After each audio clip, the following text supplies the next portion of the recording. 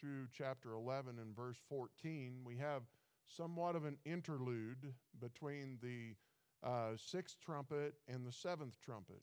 And we know that the seventh trumpet, when it sounds, it will be opening it up to the last seven bowls of wrath, and we'll see that as we get into the last part of chapter 11. But right now we have what we would kind of call an intermission or an interlude from what has been going on, and there has been a lot going on. And you think about the devastation that has already taken place, and it is a little bit scary when you think about all the things that have happened. We have six trumpets, judgments have blasted across the world, and in that we know that the shipping industry has collapsed. All of the seas and the shipping industry has been devastated. We know that a third of the water supply in the world by this time has been contaminated. If you recall, the days have been turned into night. It seems like it's probably either meteors or it's eclipses that God is bringing that has wrecked the sunlight, and so the days are messed up, and there's been a demonic host that of these locusts that have with scorpion tails that have been harassing and brought on an unbearable and ungodly torture on those that were unbelievers of that day. And when you look at this, and it is a little scary, and you think of this, and it's the final judgment. I mean, this is it. God is finally fed up, and God is saying that this is enough, and things are going to stop, and He is going to take control of things, and there is horror everywhere. We have those who have denied God, that have crawled into caves and have been begging to die, and God would not allow them to die. And we have all of this devastation. There's horror everywhere, and we see that the ungodly are still ungodly, and many are still rejecting Jesus, and the lost are in despair, and there are those that are claiming to be Jesus that are not, and they're calling out that the end is near, and there is no hope, and the lost is in despair, and God is bringing this final judgment, and God says that it is a time to open the book. I find this interesting. There's a small book, as he calls it, a little book, and he's wanting John to open this book, and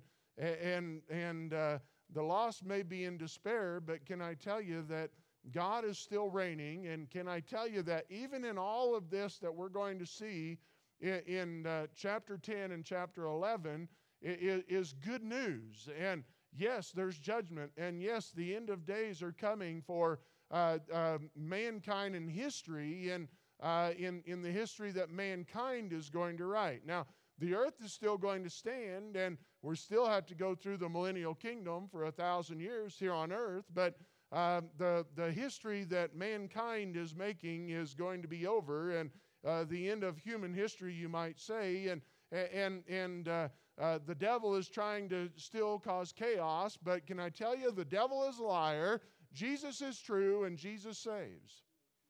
And in this interlude, that is what we have, where he is taking a pause, a moment of all the devastation that has been taking place, and he's stopping, and he said, and he's going to show that John, you need to go out, and these angels that are and the two witnesses are going to come, and what is the message but that Jesus is there to save, and that Jesus is the answer, and you still have time. Look to Him and trust Him.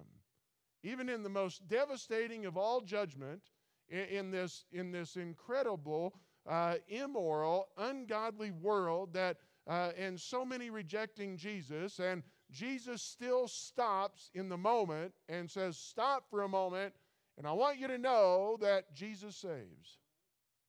Oh, how we need to understand the grace and the mercy of our Savior and how powerful it is. And yes, time is short and God is coming, and you can do one of two things. You can either trust in yourself and believe the lies of the devil, and you will live in eternity to regret that, or you can understand that Jesus is true, and you can call out to Jesus, and you can trust Him, and know that He is coming to restore order, and that we can live with Him forever.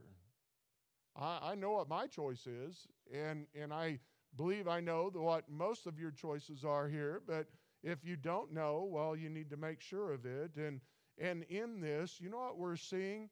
That it is a scary thing to the consuming wrath of our God.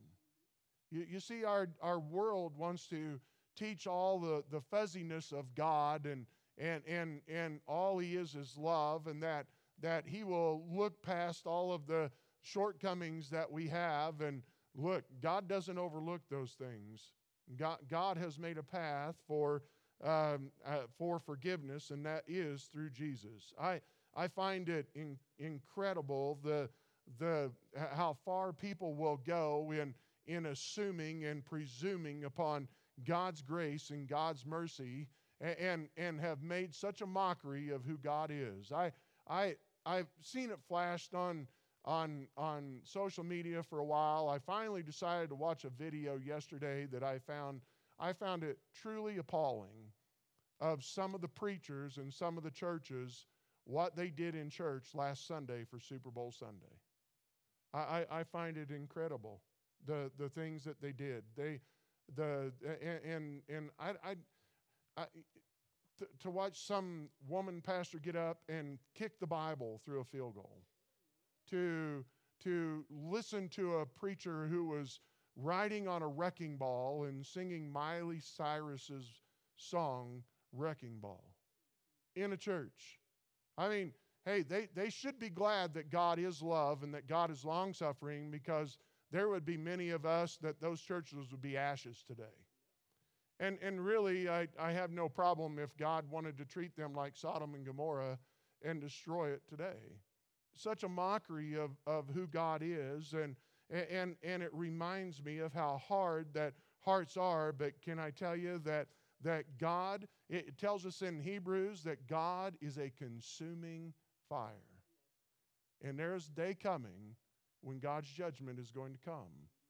And oh, how we need to be prepared and make sure that our hearts are where it needs to be. And so here, in this interlude, let's take a look at chapter 10 and just see some of the things that it tells us. And it says, "And I saw another mighty angel come down from heaven, clothed with a cloud, and a rainbow was upon his head, and his face was as it were the sun, and his feet as pillars of fire." Now, something that's interesting, I personally believe that this angel that's being described is Jesus. Now, I know that in the Old Testament, there were times where it talked about the angel of the Lord, and you could see and understand through what went on there that it was what was considered Christophany. And a Christophany was when Christ showed himself even in the Old Testament. And there were several times where he did that. And so I believe in that. The word angel means messenger. And the reason that I believe that this is Jesus, not only from the description that we have here in verse 1, but if you look in chapter 11 and verse 3, and it tells us here, this angel is speaking, the one that we are just introduced to in chapter 10. And in verse 3, he says, "And I will give power unto my two witnesses." It just seems to me like it's not the angel, one of God's creations, that has chosen these two witnesses. It sure does seem to me that would be God himself. And so here, I just believe that it's Jesus. So as I teach this, that's the perspective that I'm coming from. If you don't agree with that, I'm okay with that. And you guys you need to study it out on your own too. But there just seems to be so many things that represent Jesus in this. And so first of all, a mighty angel, a very powerful messenger that has come and come down from heaven. So obviously now John had been transported before to see some things, but now obviously in the vision that John is having, he's here on earth, he's in the island of Patmos, and it's there that he's standing, and so now we see that the angel has come down. We see Jesus has come down from heaven, clothed with a cloud. You know, when I think about the Old Testament and give thought to the cloud, and it always first of all, it represented the presence of God. And we know that cloud would surround the tabernacle and would let the people know that God was there and that he was there with them and representing his presence, but also believe that cloud represents judgment and the storm that it could be bringing, and so reminding them that there is judgment. But I also love this, and God is so good at this, but not only clothed with a cloud, but also a rainbow was upon his head. What does a rainbow represent?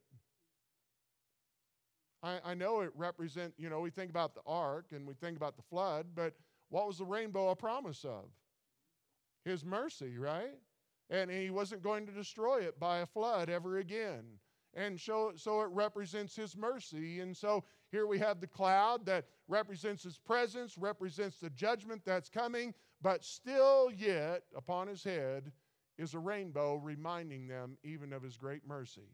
Boy, I'm telling you, all throughout this, that whoever it was, that whoever it is that's in this tribulation period, that I know there's a strong delusion that many are going to believe, and I understand that, but I'm telling you that anybody during this time, that it's the same way during the tribulation as it is today, anyone that will turn and trust Jesus Christ as their Savior will be saved. And boy, how good is that to know his mercy is still there, and they still have time. And a rainbow was upon his head, and his face was as it were the sun. And you think about the glory of God and being in the presence of God's presence brought such a splendor. And this is another reason why I believe that it's Jesus, is they were actually beholding, John was able to see, and all the world is going to see the very Shekinah glory of our God. They're truly going to see the brightness of his being and who he is, and his feet as pillars of fire. When we think of fire, we understand another passing judgment. When a fire goes through something, there is nothing safe, and it finds all of it and burns everything in its path.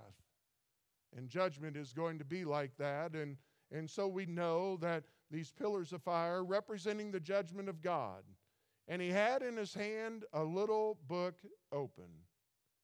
And so here, when I think of this, I think what he's doing, and my own perspective, my own thoughts on some of these things, but a small scroll. And so we are way past, okay? We're in a short time here. We're in the last part of the tribulation period. We're in the last 3.5 years. Now we're probably in the last year or so of the tribulation period by this time. I mean, time is short, okay? And people don't have time to start in Genesis 1 and let's have a Bible study and let's just take our time and we'll spend the next several years learning what the Word of God says and learning what he wants for us and learning how to live in an ungodly world. He's like, hey, we're way past that, okay, guys? We need to come back, and now there's a small book, and it's a small scroll that is going to be given, and can I tell you, the words on this will be repent. Jesus saves. Trust in Jesus. This is what he's going to be telling them. Oh, this isn't going to be something that's going to be some spectacular Bible teaching, but it's going to be those who are going to be walking in the streets and telling people to trust Jesus. And here he's encouraging him and saying, so there's this little book that's open, and he has set his right foot upon the sea and his left foot on the earth. Now, I know that these angels are very powerful, and it tells us that there will be 4 that are posted to the north, south, east, and west, and I know that, and they'll be carrying out the judgments on this. But in this one, we see this being someone very mighty, and another reason why I believe it's Jesus. And one foot is on the sea, and one is on the land, and he's casting judgment all over the entire world. This is our Savior. And so we see it's a sweeping judgment that no one can hide from. His power, His presence is greater than anything on earth, and cried with a loud voice as when a lion roareth, just like the Lion of Judah. And it would be a loud voice, and when He cried, 7 thunders uttered their voices. And so now there are more judgments that must be uttered here, and things that they're doing that they need to turn from. I don't know what all is in these, but I can tell you that everybody on earth heard that voice. There is no one that can deny and say that they did not hear it, but it will be a voice that is loud and heard by all the world. And so this messenger and he cried, and the 7 thunders uttered their voices. And when the 7 thunders had uttered their voices, that word 7, you always need to understand, means complete. It means perfect. And so here the completed. And John, I was about to write, and I heard a voice from heaven saying unto me, seal up those things which the 7 thunders uttered, and write them not. John wasn't allowed to write down what he had said. And, you know, I think about this, and I wonder, in speculation again, but whatever these words are, God is saying, John, I don't want you to write it down. I know that's going to be recorded in my word, but these are words that they need to hear directly from me. And they will hear them on that appointed time and that appointed day that I will tell them exactly what it is. And so he tells John to seal that up and don't utter them and do not write them down. And so they will come from the voice which shall be heard all over the world. So that's the messenger. What's the message? And the angel which I saw stand upon the sea and upon the earth lifted up his hand to heaven and swear by him that liveth forever and ever, who created heaven and the things that therein are, and the earth and the things that therein are, and the sea and the things that are which are therein, that there should be time no longer. Oh, it's just what we saw this morning, guys. And so here he is. He's here upon earth, and he stands up, and he's raising his hands up to heaven, and it's a voice that is heard above all the 7 thunders, and he says, and God, I'm calling upon you, and I'm swearing upon you that these things are going to happen. The one who has created all the world, the one that has created everything that exists today, and it's by your name that these things are going to happen, and it's by you that time will be no longer. How devastating is that? And that's terrifying. I'm sorry, but it is. I mean, if you were going to be here and you hear him saying these things, and you will hear him, if you don't know Christ as your Savior, this is what's going to happen, guys, if it comes in our lifetime. And he's going to say that time will be no longer. The very last events of human history are now. But in the days of the voice of the 7th angel, when he shall begin to sound, the mystery of God should be finished, as he hath declared to his servants, the prophets. The message has never changed, nor will it. Jesus saves. Jesus saves. Jesus saves. Call on Jesus. Trust in Jesus. Why are we doing that today? I have people think we're crazy, right? Stand on the street and tell them. Let the little kids tell them. I received an email today, in the church's email, and from a public school teacher that was watching the message online today, and she said, I always try to tell my kids about Jesus, and you encouraged me today just to keep doing it and just keep telling our kids about Jesus until the day I lose my job.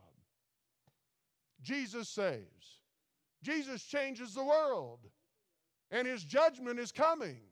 There is nothing to play with here. There is nothing to mock. There is nothing to put off. I'm telling you that you need to know Jesus as your Savior. And so let us make sure, and the message has not changed. And so here in this little book, you know what I believe is in that little book? Jesus saves. You don't need a lot of theology degrees to teach people that, do you? How do you know? Because he saved me. Changed my life. He can change yours also. And the voice which I heard from heaven spake unto me again. Here we have the book, all right? We have the messenger. We have the message. Now we have the book. The voice which I heard from heaven spake unto me again and said, Go and take the little book, which is opened in the hand of the angel which standeth upon the sea and upon the earth. You know, first of all, I see a couple of things. I get so tired of, I truly do. I was watching some video yesterday, and they like to call themselves Reformed. Why don't you just call yourself Calvinist? That's what you are, okay? You're following the teachers of a man, and that man killed people who taught that you were saved by grace through faith, okay?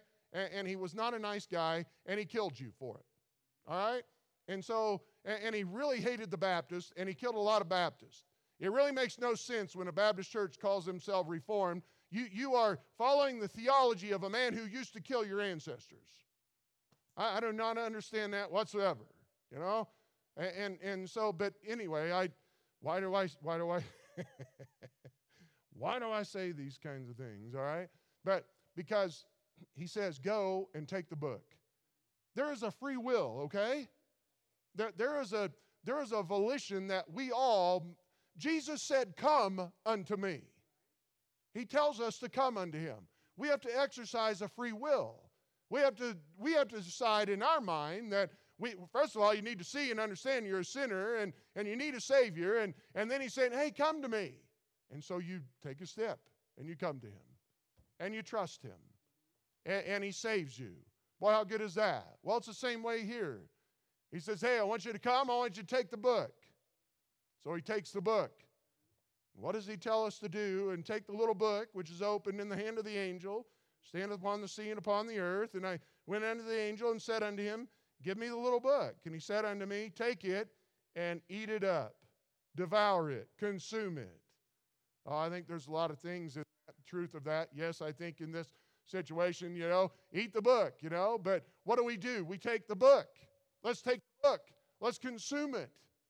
Let it become every part of us and who we are, every part of our being today. We need to have this just like we need oxygen to breathe. We need this for direction in every decision that we make.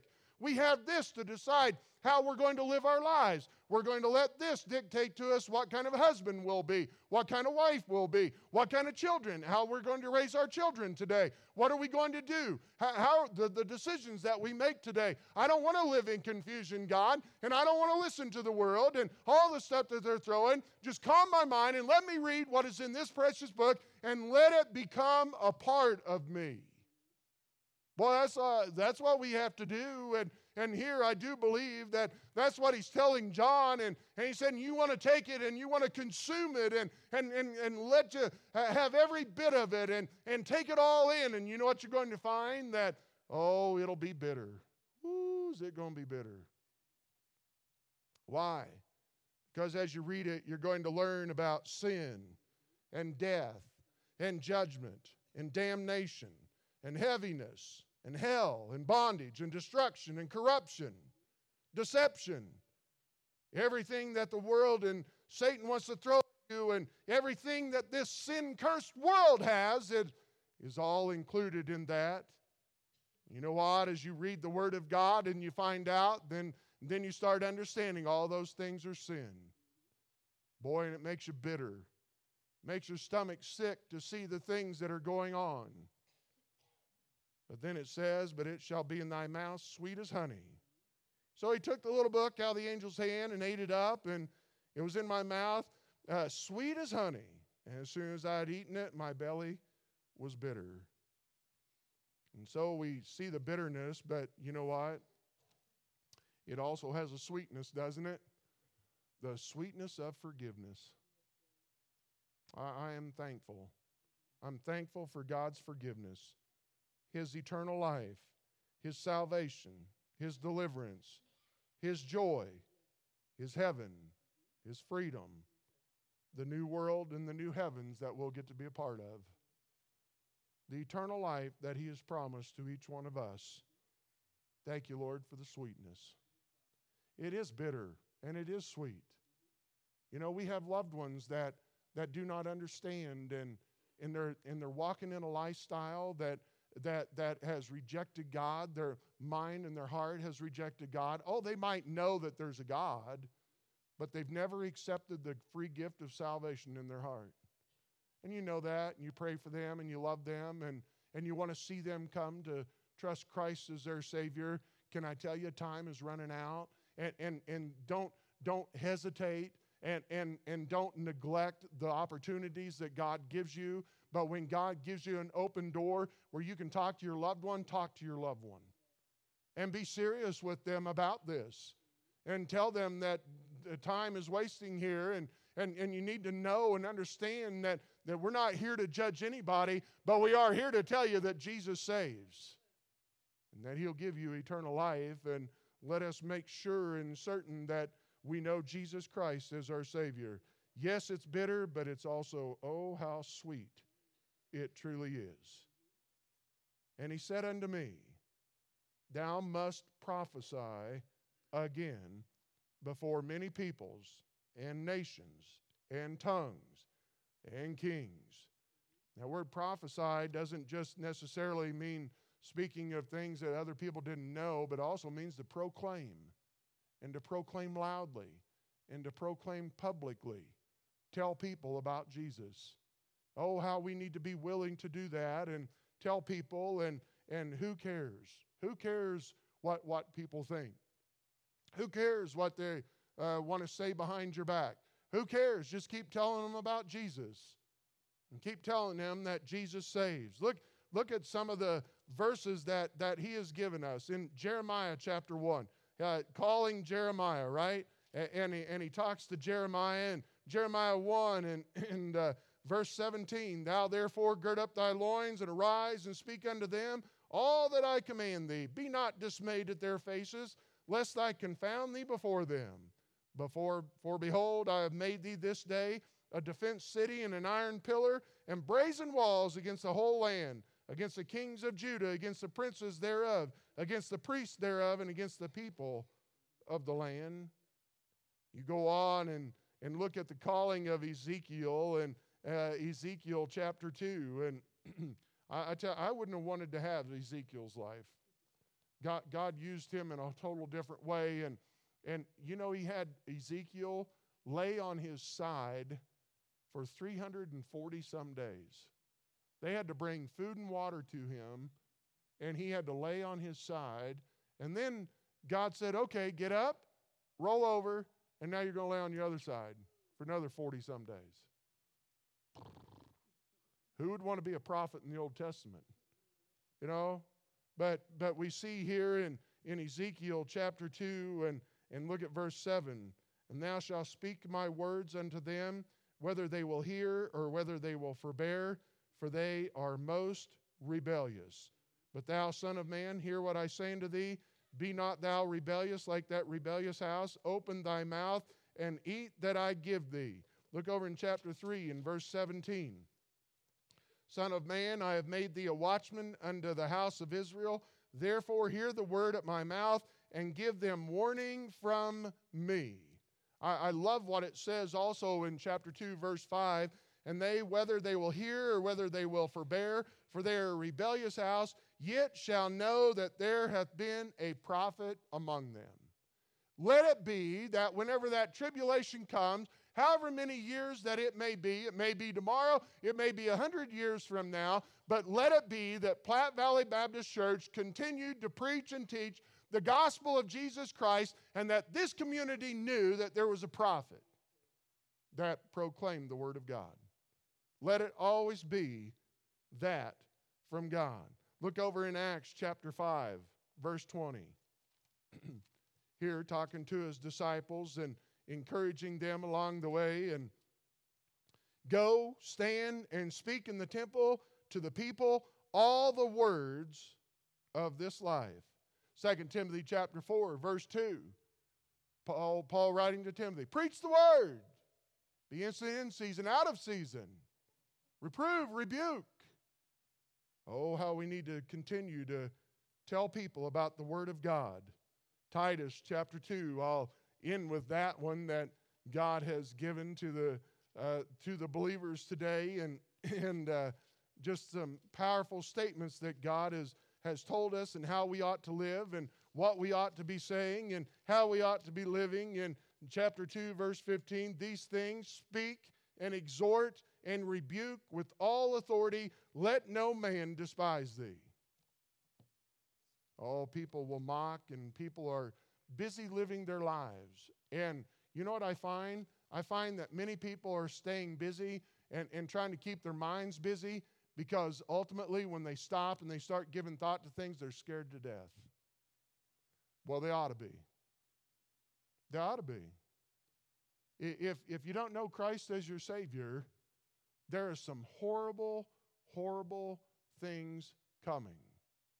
You know what it is? For the most part, God is just allowing Satan to run amok and destroy things. He hates you. He hates you. And people are living for him every day, and he hates them. Boy, we need to turn.